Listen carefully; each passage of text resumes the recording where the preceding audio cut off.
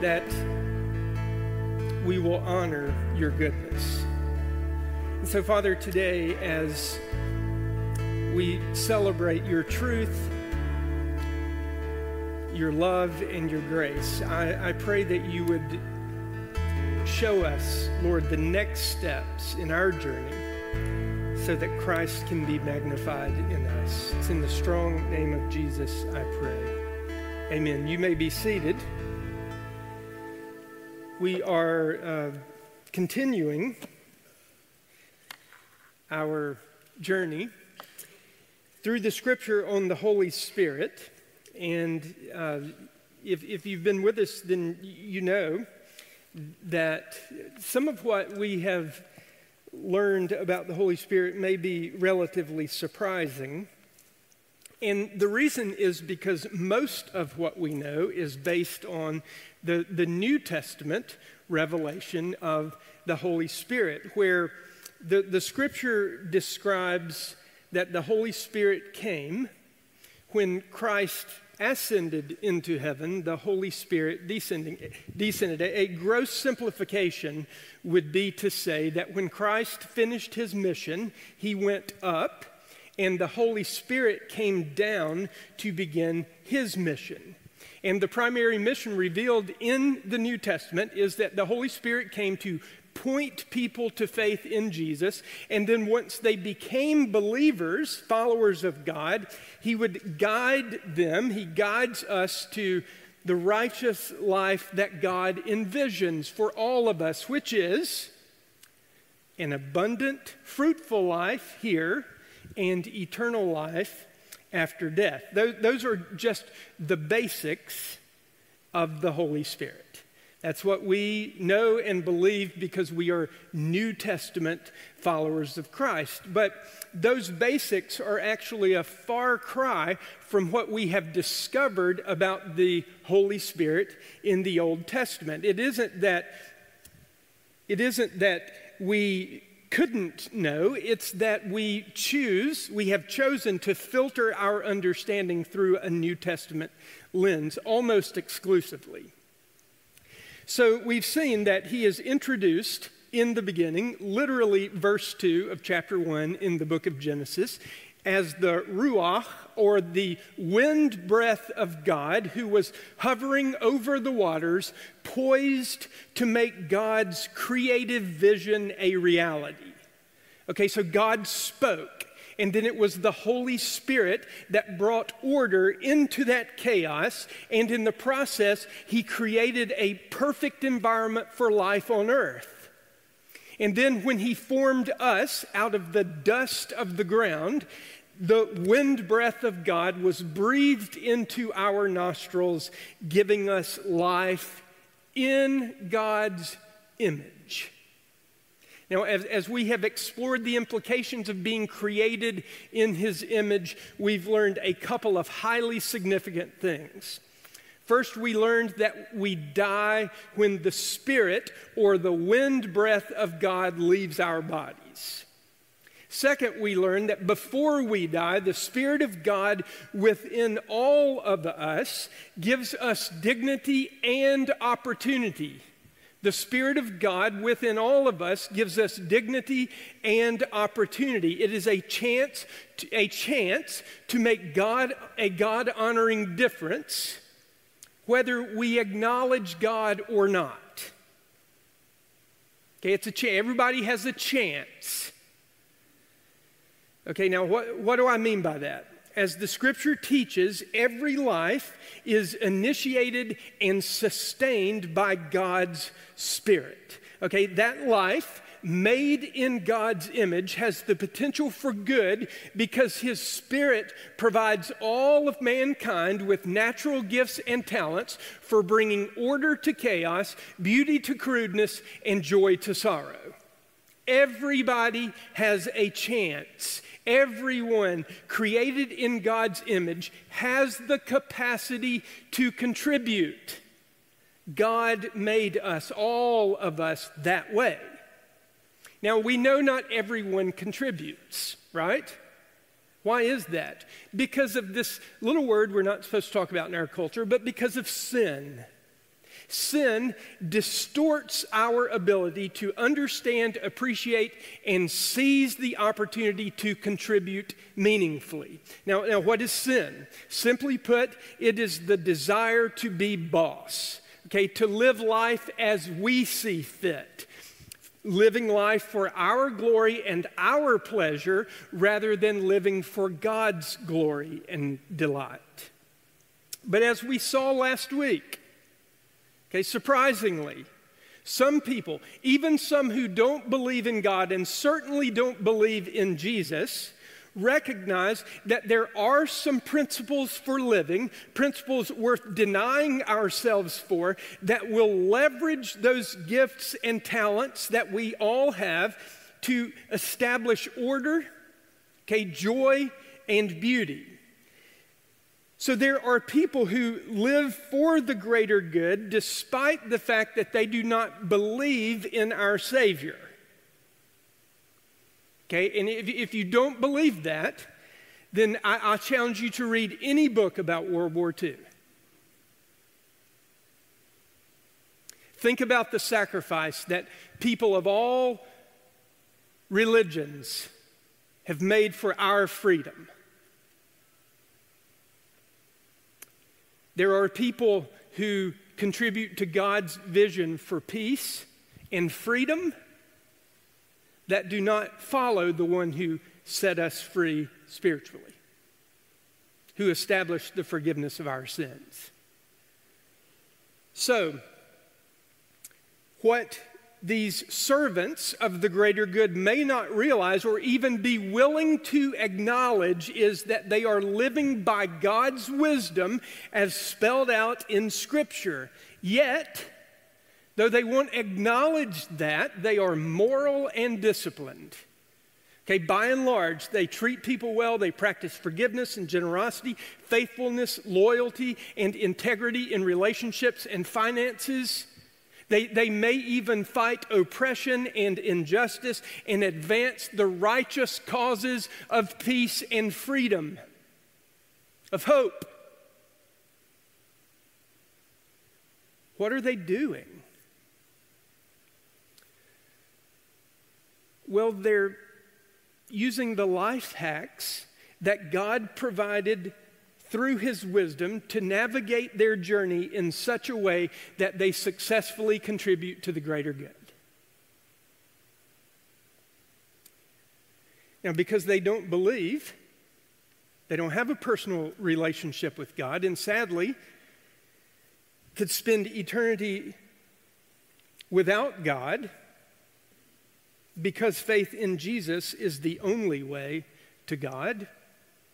But they do live a good life that makes the world a better place.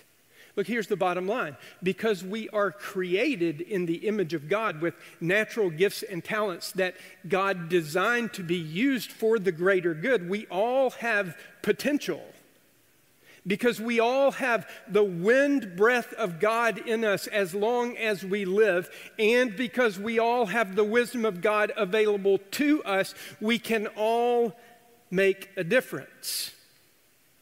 As a matter of fact, as Americans, we probably have the greatest shot at a good life that the world has ever known. Why? Think about this. Because we live in a country that was unapologetically founded on the Judeo-Christian worldview. That is our culture. Now, what does that mean? It means that our laws are rooted in God's wisdom.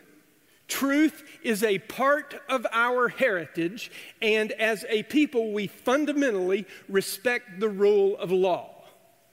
Those are core values that are part of what it means to be an American. And it is all compatible with the way God created the world to work. And all those core values give us an opportunity to make the most of our days. No question about it. Now, we may be rapidly moving away from that foundation, and let me just say, if we keep moving in the wrong direction, we will pay for it by descending into chaos. That's what happens when you abandon the foundation of truth. But we don't have to. Okay, the wisdom of God has been revealed and we can return to it. And I pray we do, because it is the foundation that gives us the best chance to know the freedom and peace that we were created to enjoy. It is a way of life that is available to all through God's wisdom and the presence of His life-animating Spirit. Now, so far, the study of the Spirit through the Old Testament, we've seen that God has provided man with gifts and talents necessary to establish their lives and their nation on a firm footing. Now, what we've learned is for those who were obedient, He provided the help they needed through His Spirit. Okay, the Spirit would step in and top off their gifts and talents. In the same way that we top off our gas tank so we can travel further on a trip, the Holy Spirit comes in and tops off the gifts and talents that He has already placed in the people He created so they can go far with His mission. They can go further with His vision for reality. But as we move through the Old Testament, something happens. There is a change, and the Spirit begins to reveal Himself to God's chosen people in a way that is more aligned with what we see in the New Testament. He's not just working through what they already have. Now the Holy Spirit is going to give them something that they do not have. Something that is vital to their success, but something they did not possess just by virtue of being made in God's image. Now, the change that we're going to talk about comes 3 generations after the Exodus and 1 generation after Moses passed the baton to Joshua and he led the children of Israel into the Promised Land. By the way, have you ever thought about why they call it the Promised Land? You know, that's a dumb question, isn't it? Because God promised it to them. That's why they call it the Promised Land. He made the promise. But I think we might understand the arrangement better if we called it the land of opportunity. See, the surprising and even dispiriting part to them and to us that while God was giving it to them, they had to take it from the people who already had it. It wasn't vacant. And those people weren't interested in giving it to them without a fight. Now, you may wonder why the people had to go. Why did they have to displace the people that were already there? Well, the heart of the matter was that they would be a corrupting influence on the young nation that was finding its footing going God's way. Okay, the land was occupied and governed by a group of people who were pagans. They worshiped other gods. And in order for God's people to establish the life according to God's wisdom, the darkness had to be eradicated. The light had to flood in. It was essential. Now, you say, well, what if the people who occupied the land decided that they wanted to live according to God's word? Great. God was always open to them converting and conforming, but otherwise they would have to go.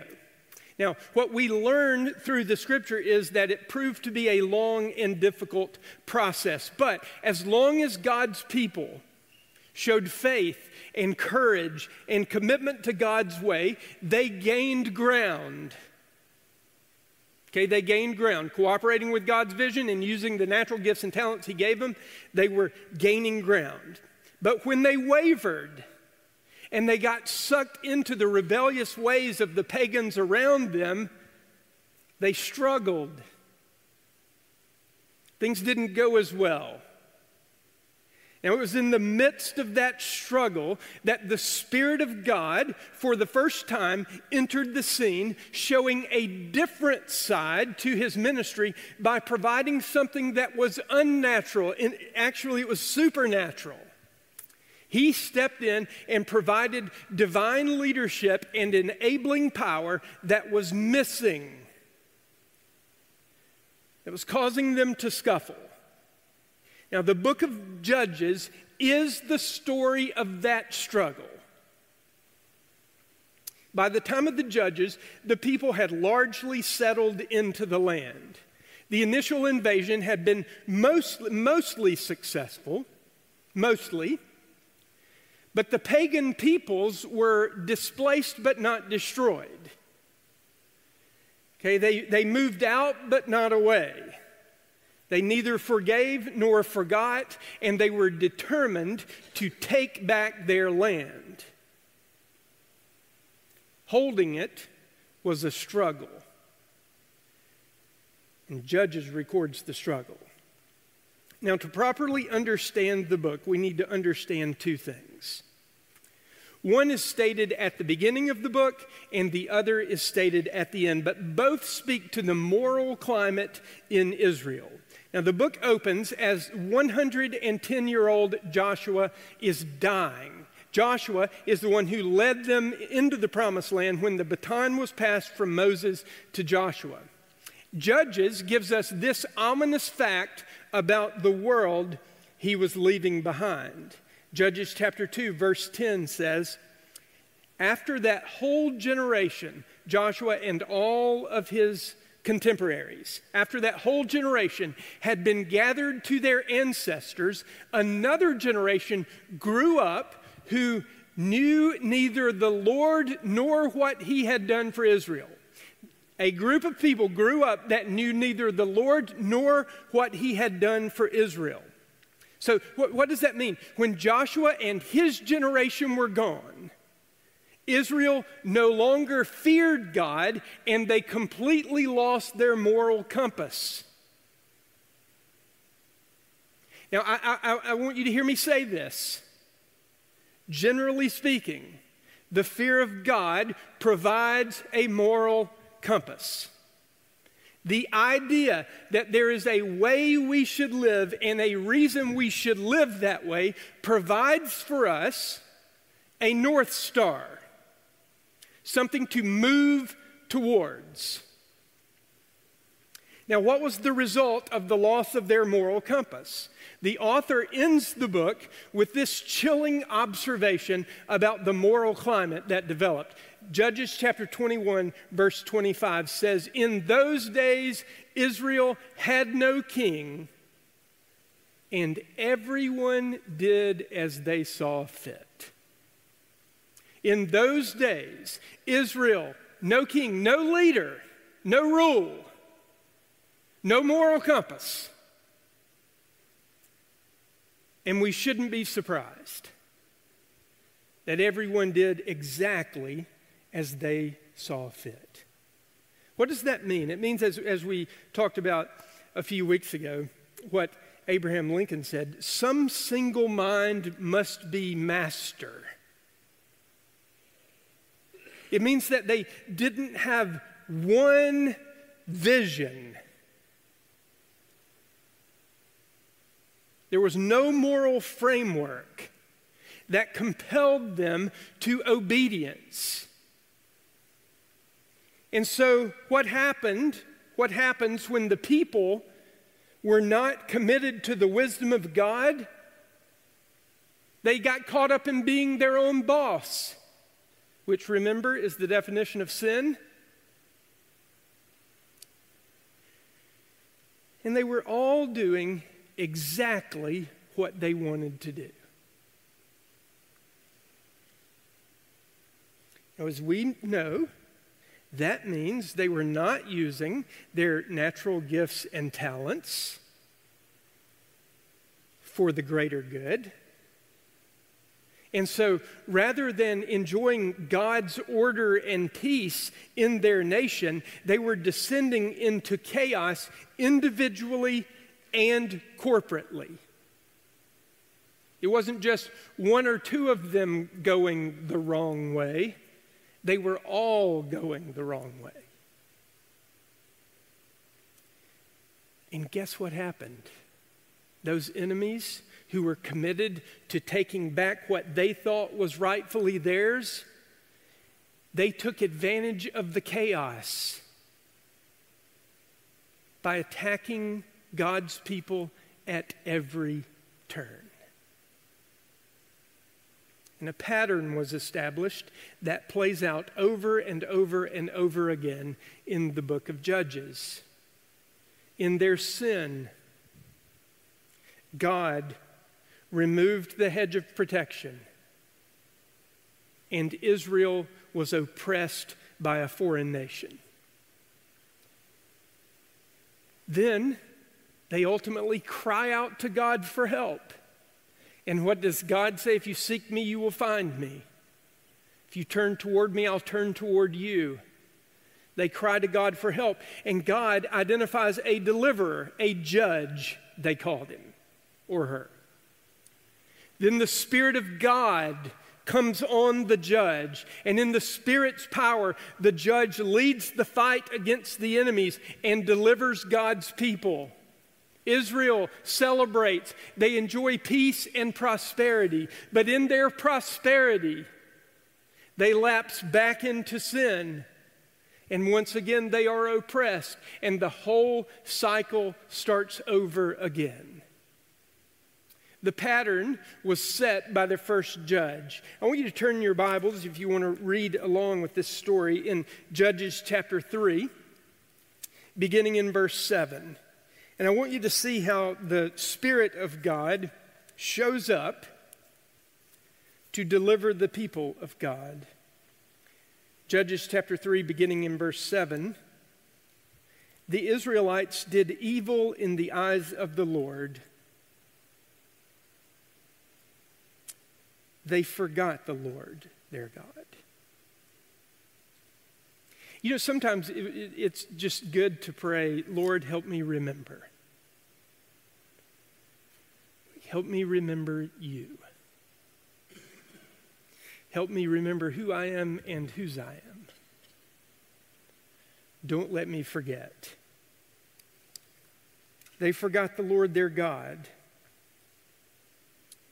and served the Baals and the Asherahs, two pagan gods. And the anger of the Lord burned against Israel so that he sold them into the hands of Cushan-Rishathaim. Can I try that again? I knew I was going to do that. I told him this morning when we were reading the scripture, I'm going to mess that up. Into the hands of Cushan-Rishathaim, king of Aram Naharaim, to whom the Israelites were subject, now listen to this, for 8 years. But when they cried out to the Lord, he raised up for them a deliverer, Othniel, son of Kenaz, Caleb's younger brother, who saved them. How did he save them? The Spirit of the Lord came on him so that he became Israel's judge and went to war. The Lord gave Cushan-Rishathaim, king of Aram, into the hands of Othniel. He overpowered him, so the land had peace for 40 years until Othniel, son of Kenaz, died. And again, the Israelites did evil in the eyes of the Lord, and because they did this evil, the Lord gave Eglon, king of Moab, power over them. Now, do you see what happens here? Working against the wisdom of God, things began to fall apart. And so God sent judgment. Now, why does God send judgment? Because God is not always interested in making it better, but he is always interested in making us better. And oftentimes difficulty makes us better. When we're cooperating with God, being led by his Spirit, as we sang earlier today. We may step into the fire, but it might be that we find God in the fire. And so hard times came.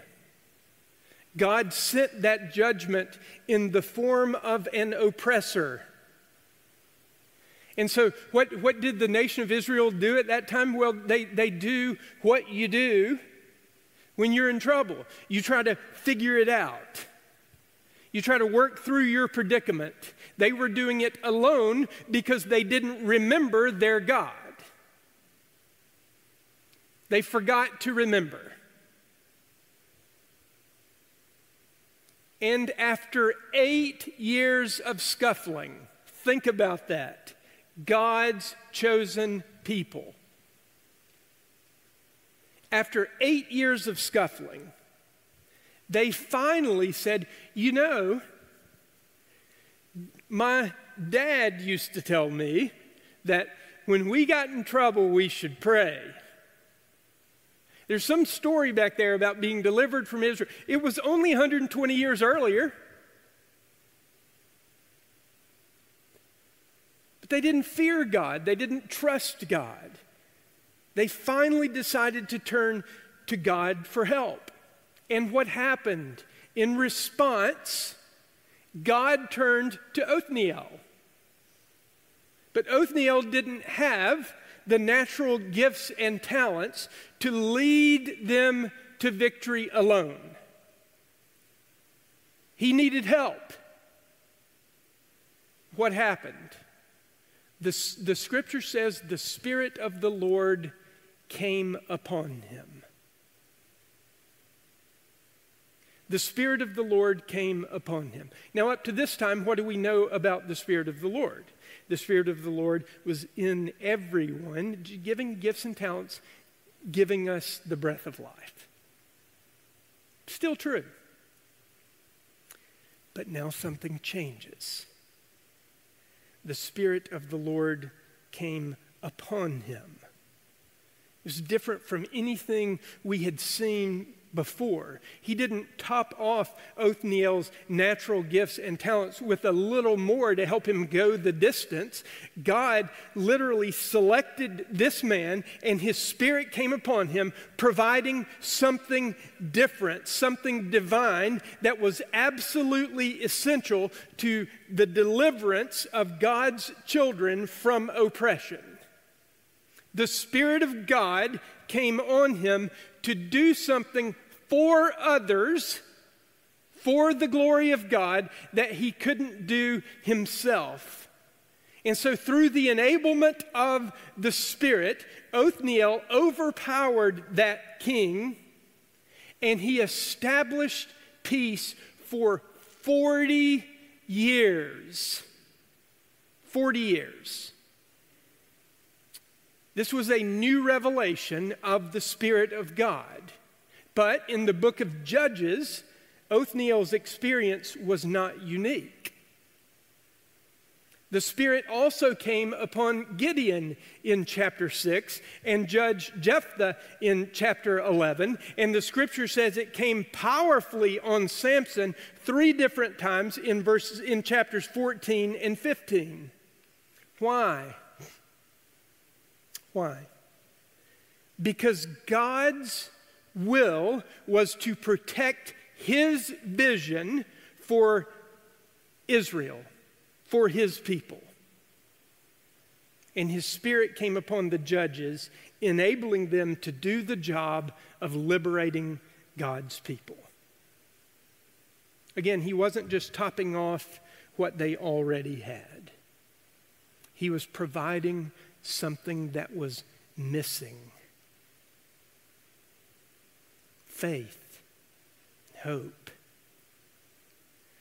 and power.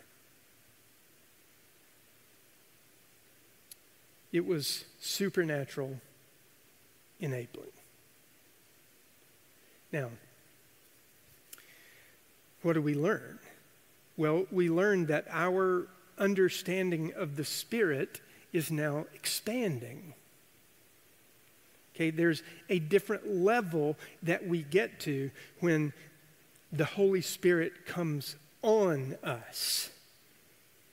And he comes on us and works through us because his mission is always to advance God's will. And sometimes he steps in and shows God's power through God's servants.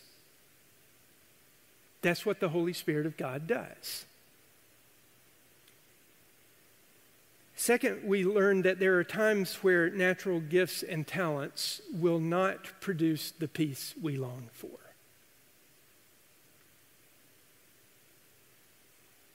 Sometimes what we long for, we can't get for ourselves.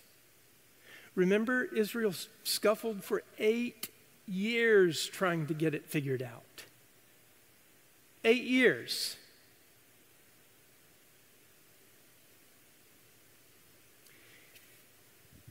They were doing it themselves by using what God provided to them.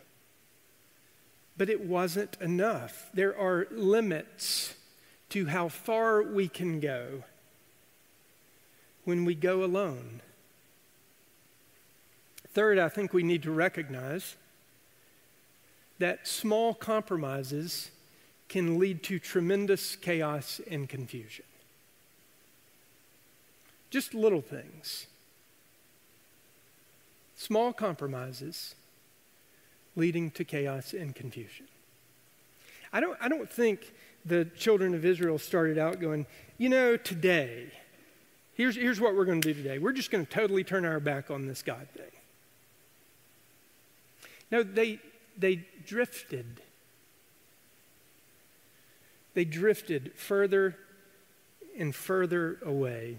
And as they did, they introduced chaos and confusion into their environment, and it made a way for the enemy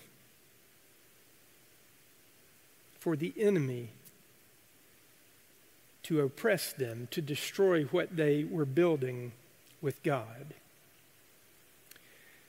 Fourth, I think without a doubt we learned that when you need help, you should ask right away. Why wait? The children of Israel waited 8 years, probably believing that they could get themselves out of the mess they were in. We created these problems, and we can figure it out.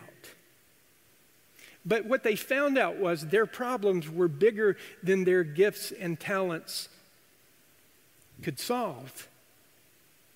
They couldn't handle the problem. They did have things to bring to bear, but they needed a divine touch. It was necessary for God to step in. See, the reality is there are some problems, some of our own making, that we experience that we can't solve on our own.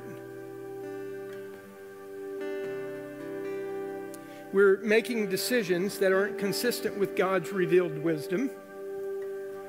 And sin, the desire to be boss, has taken us further than we ever dreamed we would go.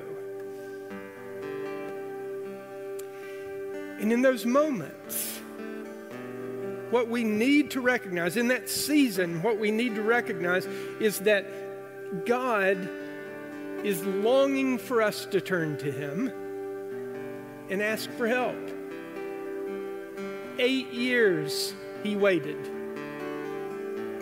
Finally, Israel turned to Him, and He responded immediately by raising up a judge, deploying His Holy Spirit to provide what they needed to find freedom. I don't know what kind of oppression you experience. Maybe what the chains that bind you, if it's addiction or just despair.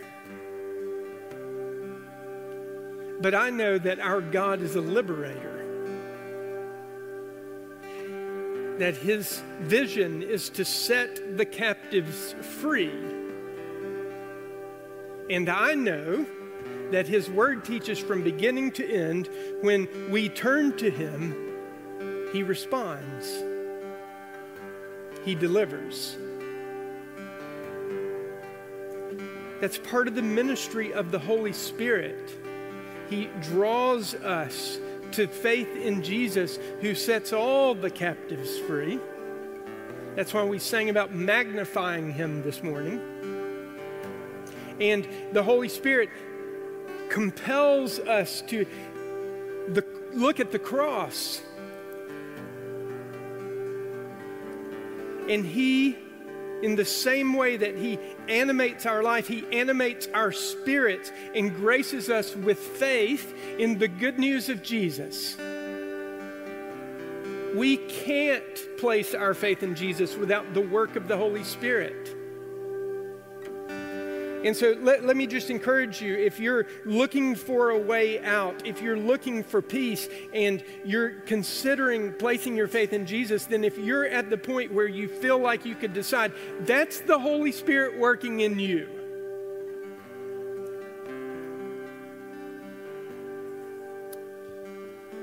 Don't put it off any longer. What are you waiting on? Trust God, trust his leadership, and know his peace. When they asked, finally, after 8 years, God delivered. Finally, let me just encourage you not to allow your prosperity to compromise your piety. At times, things were good for the Israelites because of the enabling Spirit of God. But every time, over and over again, the pattern was set. In their peace, they lost their passion. They lost their discipline. They no longer remembered God at the beginning of the day. They weren't reading his law or listening to it. They weren't praying. They weren't living by his wisdom. Their prosperity compromised their piety. They stopped fearing God, and one day they woke up in chains.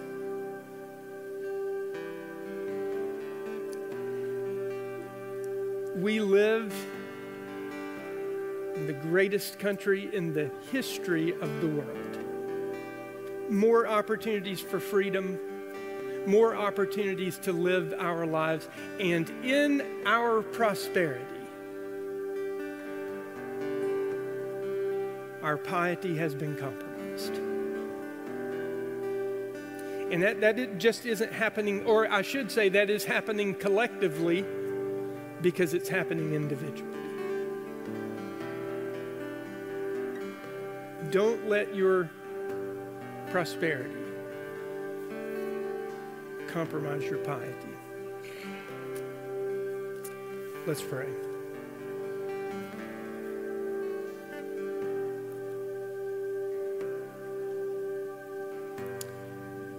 Father, thank you for revealing to us the truth about your great vision for our freedom and peace. And Lord, revealing what we can do to cooperate with that vision and experience your goodness. But Father, we know there's a limit to where we can go without your Spirit, and certainly, Lord, without your Son. Father, I pray today that if there are any here that don't know you, If there's anyone that's watching online that has chosen